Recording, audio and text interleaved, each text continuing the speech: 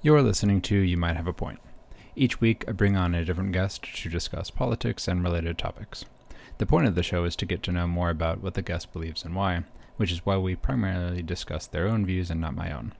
I believe in learning about a broad range of viewpoints so that even when you disagree with someone about a lot of things, you can still sometimes say, you might have a point. You can find out more at youmighthaveapoint.com. I'm pleased to welcome today Joshua Schwartz. Joshua is an engineering professor at Trinity University, and he also recently had his first article published in Colette. Joshua, welcome to the program. Or Josh, sorry. Josh is fine. Thanks for having me. Yeah. So where I like to start off each episode with each guest, we're going to cover a wide range of topics, but the first question is, how would you describe yourself ideologically? So I guess I could lean on some sort of labels and stuff. I'm usually uncomfortable with throwing a word out there and saying that's me. Yep. Heterodoxy would seem to be almost like a cliche these days. I'm a buffet style, cherry picking liberal type. Okay. I've always identified with liberalism more so than conservatism. I would say I probably would have a voting record voting for Democrats, although I only became an American this year. This is okay. Congratulations for joining the party. I lived 30 years in Canada, and then I moved here, and I've been here 10 years. And it's a strange thing during a pandemic to suddenly become a citizen, but here I am, very motivated to vote. And so, ideologically speaking, I'm all over the map, but I can say that as a fan of John Haidt's work in moral foundations theory, I've taken his Your Morals test, and I love thinking about it because it really it situates me well. For your listeners who may not be familiar with it, the idea is to evaluate a person based on how they think about issues of care and harm, issues of fairness, of loyalty, of authority, and purity. And one interesting thing that his research showed across the board is conservatives score almost like a solid 3 even on each one, balanced palette of things. And a score of 3.0 is kind of the average there. And the Democrats, I should say liberals, I don't want to conflate those things, score high on harm and fairness and low on the others. And in that regard, I fall into that category. Very low on purity. I score a 0.5 for whatever reason. When they were handing out morality, I came to care absolutely not for sanctity and purity. Got it. So there it is. So that leads me to my next question. I know you use Jonathan Haidt's book in your class that you teach, which is outside of engineering at Trinity, called What You Know That Just Ain't So. So could you tell me a little bit about that? Yeah, I'm so fortunate to be able to teach this course and surprised somewhat that they gave me permission to do so. Having no particular training, I am just... we learned something about the humanities, I guess. I'm just an enthusiast who grabbed the microphone. I saw an opportunity to teach this course, and it was originally a course about science and pseudoscience, really geared towards talking about ESP, astrology, why do people do these interesting things. And once I sort of took ownership of the course with the previous coordinator having kind of rotated off, I leaned it more in the direction of exploring really why people believe weird things that they believe, going into ideology, exploring psychology, philosophy, you name it. And my co-instructors are from all these disciplines. So I act as a point person for a group of academics who are from various relevant disciplines. And I can read. I love reading what's the latest research in these areas, and what are the big figures talking about these days in those areas. So, but what we know that just ain't so, very popular topic. Students overwhelmingly want to take this class when they come to our university. They have to choose from a really wide range of topics, and this is the top choice. And I think they realize that this burning question of why do people believe all these unusual things is really at the forefront now of a lot of the discourse. Okay. Yeah. That's what I think. Yeah, for sure. And I think it's very relevant as well. I mean, there's the question of why anyone would be willing to storm the Capitol as they did 5 days ago. And there's also the question of why I think 8% of the country said they supported it in a poll that I saw, which is just wild. Although it maps, I guess, to other polls that show, willingness to believe conspiracy theories. It's definitely, I guess, I don't know if it's a growing trend. It's always been there, but do you get into the history, I guess, of like different rates at which people believe something like astrology or others, things like that? Well, we start with the flat earth. And, when I started teaching this course 4 years ago, I used the flat earth as a punchline, as something we all can agree on. Mm-hmm. Little did I know that the next year there'd be the first annual Flat Earther convention. Wow. Which I think really speaks to the moment. So I've changed how I teach that, but I still teach it in the first week because I view it as a point where I'm going to get 100% agreement that this is crazy from class. And as I go through the weeks of the course, we slowly move towards topics where by the end of the course, I'd say we're looking at topics where I can get 50% believing one thing and 50% who believe the other. Okay. Actual discussion. So I ratchet it up. But yeah, I watch the poll numbers. I like to see, I poll my class. I want to see what they believe. And there's always a troll or two. You get when with these polls, when you say 8% believe in storming the Capitol, to me, there's a 4%, what's called a lizard man coefficient, which 4% of people to agree that lizard people are. Oh, right. So there's always some trollishness or tribal signaling. Sure. 8% strikes me as, hey, that's good. We can agree this is generally a bad thing. You're not going to get better numbers. Cool. So next I'd like to talk about the article that was just published in Quillette that you wrote. Your first article there, or anywhere, I think. And anywhere. Why don't you just sort of summarize the argument that you're making? So that argument emerged from my chair at the department tapping me on the shoulder and saying, Dr. Schwartz, please teach something about contemporary issues to the engineers. And I taught it for a few years on this or that issue, but eventually turned towards just an observation of mine that our technology hasn't really changed dramatically in the past several decades. Mm-hmm. I know anyone hearing that would go, what are you talking about? But it really relies on me narrowing exactly what I'm talking about, being very specific, that I'm talking about the kinds of technologies that penetrate into everyone's household to the extent that if you don't have one, you're either impoverished or something is quirky about you. Okay.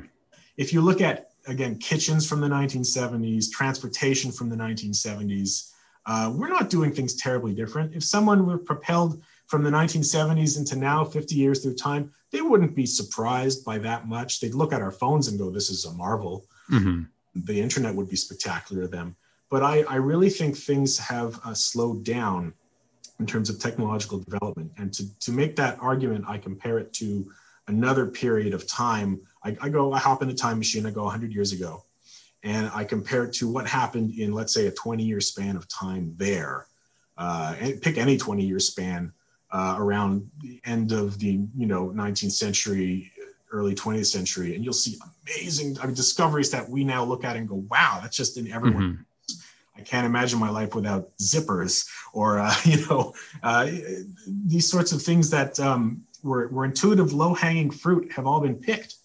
Back in that day, a lone engineer could be working in their basement, uncovering something astonishing. Fundamental forces were being discovered about electromagnetism and so forth. All those fundamental discoveries, they got picked. And I kind of think we are now seeing a kind of slowdown in the sense that our ability to radically reinvent paradigms has been compromised. It's just that, there's a limited number of fruit in the garden. That's what I'm trying to argue to people, is that there's only some things that are physically possible. The Star Trek transporter isn't one of those things. Yep. And someone can come at me and say, well, you never know, Dr. Schwartz. And I say, well, I see more researchers alive today, active than ever before, more patents being filed than ever before. We've got, in terms of sheer numbers of effort, wild capabilities like the internet, which was not a capability we had 50 years ago. I can Google anything and pull up any research in like 2 seconds. I don't need to go to the library. why is it that we haven't discovered anything as smashingly breakthrough as the car, as these other things? I would argue the internet was the last big thing, the last big break. And the internet should have unlocked the door to everything. And instead we've got Twitter. Instead we've got a lot of distractions, diversions.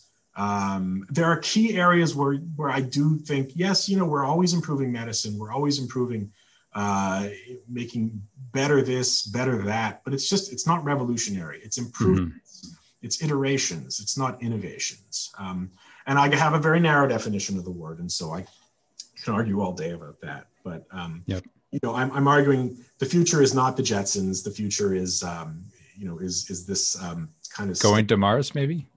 No, but even that is not a household. I mean, NASA for all true. Going to the moon it was a wonderful symbol. It was an important thing symbolically for people to do. But hey, I enjoy my mattress, which is made of the material that they found during their space age research. Tempur-Pedic stuff that I sleep on is fantastic. That to me it's just one of these wonderful spin-off technologies. Okay. And it's in the article, but again, going to Mars doesn't substantially change the game. And my bet, if I'm putting money down, I'm putting money down on the idea that if I got in a transporter to the future and popped out 50 years later, I'm going to look around and there'll be some weird things. There'll be more Google Glassy things and gadgets, but I don't think that I would be too alien to what will be in 50 years. In the sense, I think a typical household is going to look like a typical household.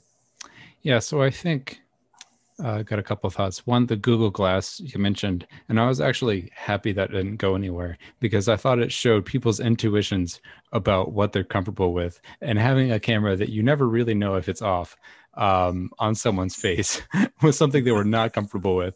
And I think that's a good thing. In addition to like, how distracted do you need to be? You have your phone already. So there are some technologies that are possible, but not necessarily what we seem to want, which I think is good. I guess another thing, reimagining paradigms. I guess my field is computer science. I have 2 degrees in it. I've been doing software engineering for a while. And I definitely agree with you that a lot of innovation there is sort of just iterating on a theme. Like machine learning is something, for example, that if you look at the theory behind it, it's been around for a few decades. And it's really just the hardware advances that have given us, some revolutionary stuff, such as like GPT-3, which I would consider innovative. But they're relatively few and far between. And I think, like, personally, I like to think innovatively. I'm not going to say I'm a terribly creative person in terms of software engineering, but I think what you have to do to come up with something innovative is question like rock bottom assumptions in terms of just what people are used to thinking. And I think when I think about design, there are so many different trade-offs in the software space, and I imagine it's roughly similar in other engineering spaces, that you sort of make assumptions as to which ones are right. Like, for example, cloud computing is really huge. If you want to start a web application, you're almost certainly going to make it on the cloud today. It might not be right for every web application, but it's a safe bet. And so people are willing to make safe bets if they know that they can continue exploiting that safe bet to make more money. But eventually, innovation comes from when someone says, oh, no, maybe we want to do something different, and it actually pays off. Does that sound roughly right to you? Yeah, I was thinking, as you were talking about that, I was thinking about the sort of things that get taken for granted in certain fields as just the status quo, and in particular in light of the replication crisis that's going on. Lots of shockwaves of that sort of stuff suggest that a lot of things like statistical significance as a measure of whether your work your finding is important, right? Or not, which we're taken for granted for a long time, and now people are realizing, wow, this really wasn't a great metric to you. By itself, at least, Yeah. Like, I'm reading right now a wonderful book, Science Fictions by Stuart Ritchie, where he has, I think, aptly described the various pitfalls of the institution of science, not the scientific, but the human institution as practiced by humans like ourselves. Yep. So, speaking of institutions, I guess one question is what the relationship of government to academia to businesses, because I think a lot of times innovations such as the internet start out coming from one place, in this case, like DARPA, and then being spread. You mean it doesn't come from Al Gore? So, sorry. Yeah, no, it's funny because people say he literally said he invented the internet, and I don't think he quite literally said that. No, it wasn't his intention. Yeah. But I don't like Al Gore particularly, but I'm always willing to defend someone against misinterpretation. Let's see. But no, so yeah, innovations and where they come from. Alan Kay is a computer scientist, could credibly be argued to be at least one of the people that invented the graphical user interface at Xerox PARC. And one of the things that he said in the 70s was the amount of money that the government was willing to spend, or no, I'm sorry, it was the 60s, and because of defense research, and just sort of large amounts of money thrown at scientists without too much direction. And he argues that we need more of that. He was talking about more recent work with the NSF, and they were always very goal directed and saying, like, what is this going to provide?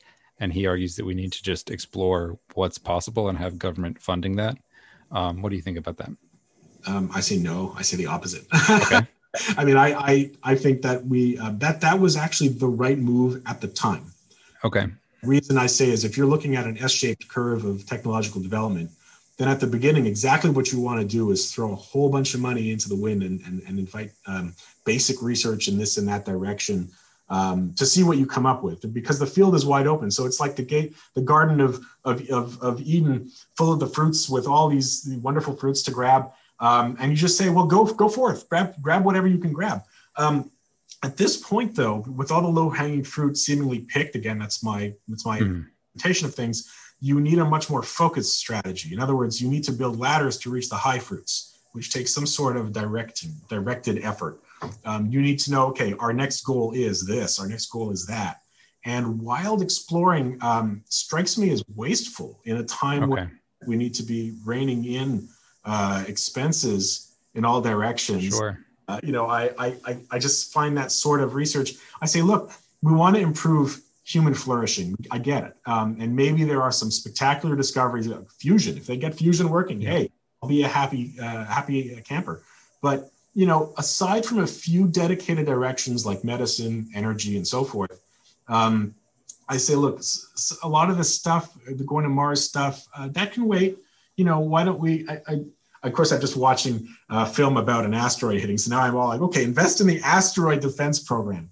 But again, directed research strikes me as just much better at this point for where we are. Yeah, that makes sense.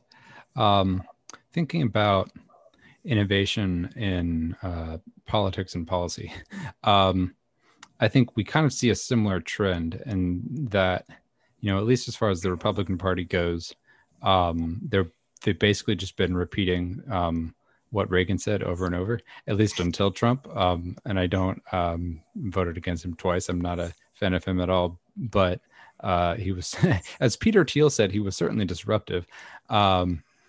But at any rate, yeah. And so I think we don't, part of me wants to be optimistic about innovation in terms of policy. But as you know, I had Matt Lewis on here, and he said that might have happened during the Obama admin when serious Republicans and conservatives came up with something. But instead, they just went the complete opposite direction of boiling down on their own version, I think, of identity politics.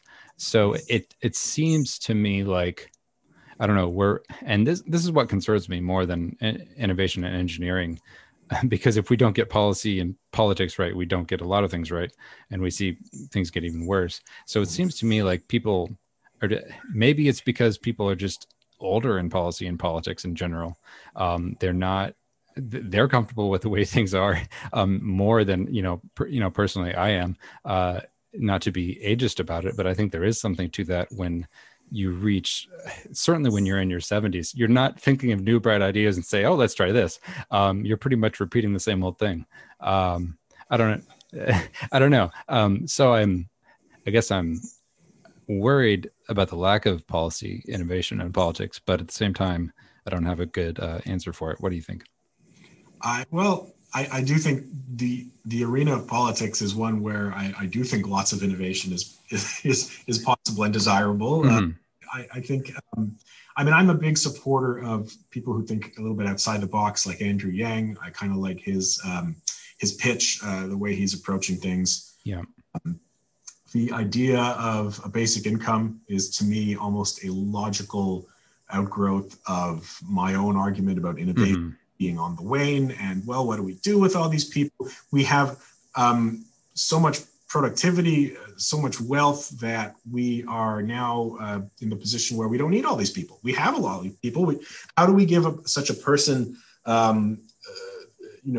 means to fulfill their needs, both in the material sense and also in the sense of dignity? Mm-hmm. Those are two different problems. I think UBI helps to solve the material problem without necessarily addressing the dignity or sort of spiritual problem of what gives someone meaning. But Sure. I'm not optimistic about what unemployment is going to look like in 10 or 15 years, and I don't know how much of that is going to be the robots taking over. I mean, my father drove a truck.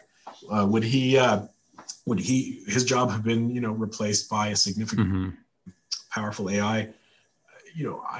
I'm worried about that sort of phenomenon to some extent. It might be overstated a bit as far as how much of a real threat it is.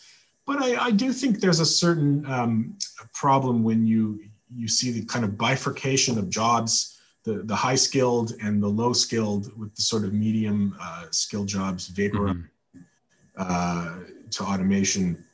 And in the past, in history, there's always been a bailout. There's always been not a government bailout. I mean, there's always been a sector that has emerged to provide employment. So when agriculture went under, there was a time when everyone was working in agriculture, and farming was something, you threw a rock and hit a farmer. But then everyone that went to college, then that became the thing. You suddenly have a changing job market. Something new came up to replace the old. You didn't need as many people to operate a farm, but suddenly we need people to, be human computers and start, punching cards. Right. I don't know if there's going to be that cushion under the next one. Mm-hmm. I worry that the next one will happen and there won't be anything waiting there for people to land on. And that's why, in terms of policy innovations, I'd like to think about ways that we can retain the fire of capitalism. I am a capitalist. Retain the desire to do things to improve one's lot, while also making sure that there's a floor under people. And I think it can have broad political appeal. And here's where I come to the political question, is that I see things to like in it for people all across the moral foundations, if you will. I see that a libertarian might like it because it encourages people to be wise with their money. If you give someone $1,000 every month, that if they fail with that, that's on them. They screwed up, And in other words, that's the kind of, you take responsibility with your money, and you can't blame your failure on anyone else. That might have some appeal on the right end of the political spectrum. Mm-hmm. Left end, you're helping people. So, you could pitch that in different ways. And I see less resistance to Yang's approach than I would see to, let's say, the AOC type or Green New Deal type approach. Right. So as far as helping people, I want those sorts of solutions that can get buy-in. I want an environmental or green policy that takes nuclear seriously. And I think Republicans could have delivered it. The Democrats treat that issue, nuclear energy, as radioactive, no pun intended. But I think that there's a squandered opportunity for Republicans who are nuclear to take that football and run with it and say, our climate policy is better than yours because we've got this zero emissions, that's a great zero point. emission solution. So why not provide them with the opportunity to do that? I keep hoping beyond hope that there'll be enough, at some point, the Republicans will say, we got to own this issue and we can win with it. We can take a lead instead of always playing defense to the Democrats who, oh, they care so much. I say, no, you should be out in front on this and telling the population, hey, we got a better idea than they do. Yeah, I think politicians, especially nowadays, tend to listen to donors and consultants. And I've heard political commentators that have a lot more familiarity with the consulting class than I do. Is like basically when they win, they take all the credit, and when they lose, they say, "Oh, well, it was the climate. We were going to lose anyway."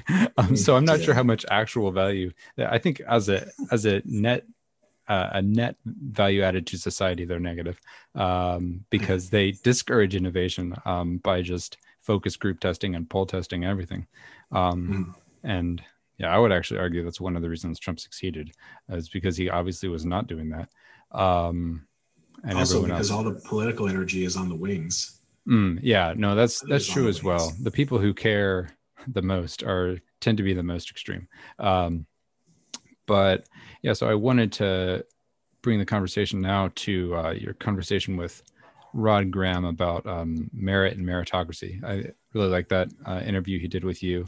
I think y'all made some good points. Where I'm coming from, I guess liberals tend to criticize maybe conservatives for saying, either we have a meritocracy or at least at the very least a meritocracy is possible, right? And I think there are good arguments against meritocracy as being, we obviously don't all start out in life in the same place, and we don't end up there either per se.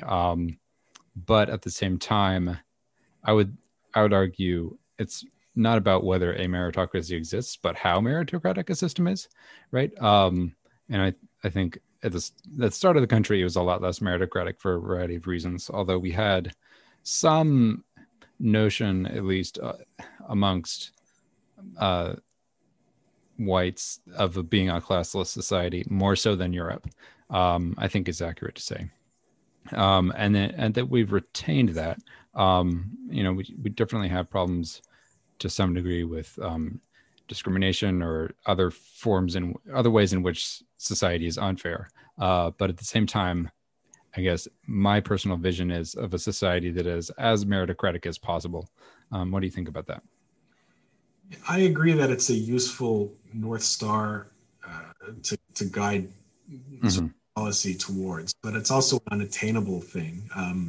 I think that everyone, just by virtue of who your parents are, has different capabilities. Will go somewhere different. I was just reading a wonderful study just today about the non-cognitive, that's to say, not related to intelligence, factors that influence educational attainment. Sure.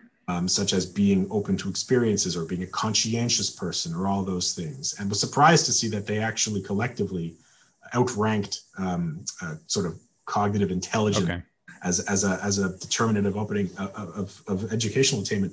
Those things aren't up to people. And this is where you really, if you're a determinist sort of like myself, you pop people's balloons because they say, well, at least I'm choosing to be a hard worker. And I'm like, not even, At some point I even say, how much did you determine that? Were your parents hardworking? Well, bravo. Maybe you're a hard worker because your parents were hardworking. So to what extent people really attribute those things to some active decision that someone has made, I don't know. I understand why that's a useful way to conceptualize things, but I also think it can, in its own way, cause undue harm. So I like the idea of meritocratic world. Hey, every society that's existed has always had to solve the problem of what do you do to the free riders, the ones who just want to and do nothing and milk the system using precious resources, who don't want to contribute. But if you connect that into my innovation rant, you get to a point where you realize, well, to some extent, there are people we don't need. We're not living in that desperate hand-to-mouth state of affairs that humanity once was. Why does it really bother me and the next person that someone down the block is getting a handout and is sitting on their butt? As long as I can go out and better my life and work hard and get rewarded for that hard work, to me, the free rider problem is a is an interesting one. It's a bit of a holdover from our evolution, if you want to get down to it. And I wonder whether that animosity towards someone who maybe through their own choices or not choices, if you look at it my way, has has sort of no inroads towards, no ambition towards growing themselves as a person. Everyone, but what do we do with the people who don't? I don't want them to live in misery. My happiness is not conditional on them, busting their butts, doing some hard work. I'm of the mind that that's an unhealthy way to take that on. I don't know. How do you feel about, again? Yeah, no, it's an interesting question. As you were talking, I thought, to some extent, I think you can say that AI and other advances in manufacturing, et cetera, have decreased the need for human labor. But at the same time, we still see a lot of forms of suffering, a lot of inefficiencies in systems. And I would argue that, in terms of a fair society being in which people do their fair share in terms of material value, in addition to that, being willing to at least, volunteer somewhere, whether it's at a soup kitchen or at a hospital or something, like, tying, I guess I would be more inclined to tie material benefits to something like that, right? Because we do, as a society, we clearly have not reached utopia yet. And we have a ways to go. Yeah, we do. And I think that ultimately it's like a moral and spiritual question to me. But as far as public policy goes, I would say that just allowing people to be free riders, I can see maybe a utilitarian benefit in the short term, but as in the long term, like thinking down the line, it actually is not good to have that as a basic policy. That's what I'd say. It is risky. Yeah. And the studies coming out, the early studies about things like universal basic income, seem to suggest that most people don't really drop out of work. In other words, they don't really drop the desire to be doing something to contribute. What I don't know is just how many lazy bums there are out there. Yeah. If you were to do this, would we undercut sort of some basic services that where we need people to kind of be doing this drudgery work? So I hold that out there as a far future thing, and I like Andrew Yang because he's forward thinking. And if I had money down on it, I'd say he'd one day be president. He's a young guy; he's got lots of time ahead of him. But yeah, well, first we have to see if he can make New York mayor. So yeah, we'll see. I'm optimistic anyway, but hard to hate the guy. I've seen some people try. Right. No, I mean, such a nice guy. I think that's right. Definitely, I would prefer him to Biden, but at the same time, I think, well, I won't get into that. I don't know. I guess I would. I think he was unique in terms of his ability to make a broad public appeal. I think he actually revealed how much there's a certain class of people like the Yang Gang who are interested in more technocratic arguments, but most people aren't. I don't know. It's an interesting kind of a demonstration of both what is and is not possible. And he was the first candidate of his kind, I think. So maybe we'll see more people like him. It's a good question. I'm culturally biased towards him, though. He plays video games and he, right. Same references that I have. Oh yeah. No, so and like he rose to stardom through the internet, right? And there's people who everyone uses the internet, but people who live on it, and like Joe Rogan watching, etc. So, yeah. All right. Well, my closing question that I like to end the show with is, can you tell me about a time when you heard an argument from your critics and you thought, you might have a point? I get mixed up in a lot of Twitter arguments. In the past while, I've softened a bit on one in particular, which is, there's a thought of talk about whether we should strive towards equal opportunity or equal outcomes. And I've long been a kind of equal opportunity guy, sort of pounding the table and saying, outcomes don't tell you anything. They don't tell you, whether an injustice has been propagated or not. And so I would always pound the table for equal opportunity until it was pointed out to me that the things that I believe in, like UBI and creating a basic kind of floor for everyone, that is sort of an equal outcome.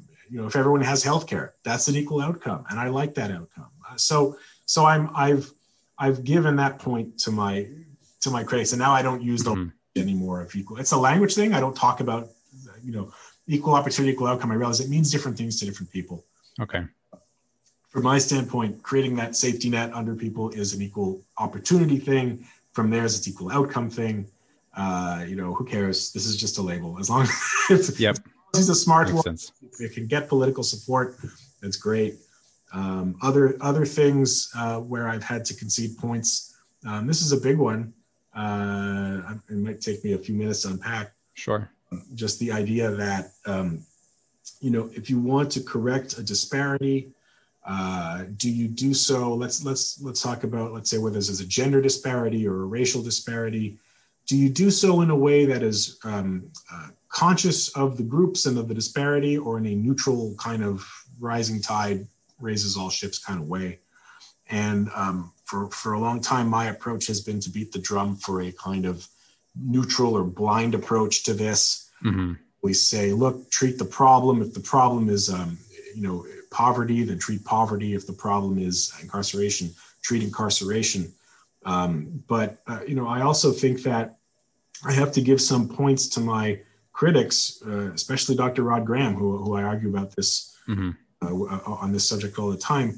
And I give him points because, you can look at the past, let's say 50 years, the post-civil rights era, and say, we've tried that approach, hasn't worked in some areas. And in the sense that the past 50 years has seen no progress on, let's say, the racial gap in wealth in households, between Black households and white households. So if that's what a neutral outcome does, then I can't blame someone who says, no, thank you.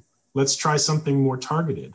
And even though I have philosophical issues going there, I recognize that it must be frustrating to watch 50 years of supposedly neutral policy, continue that to show that disparity is there. So I'm not entirely moved over, but I'm sympathetic now to that kind of argument.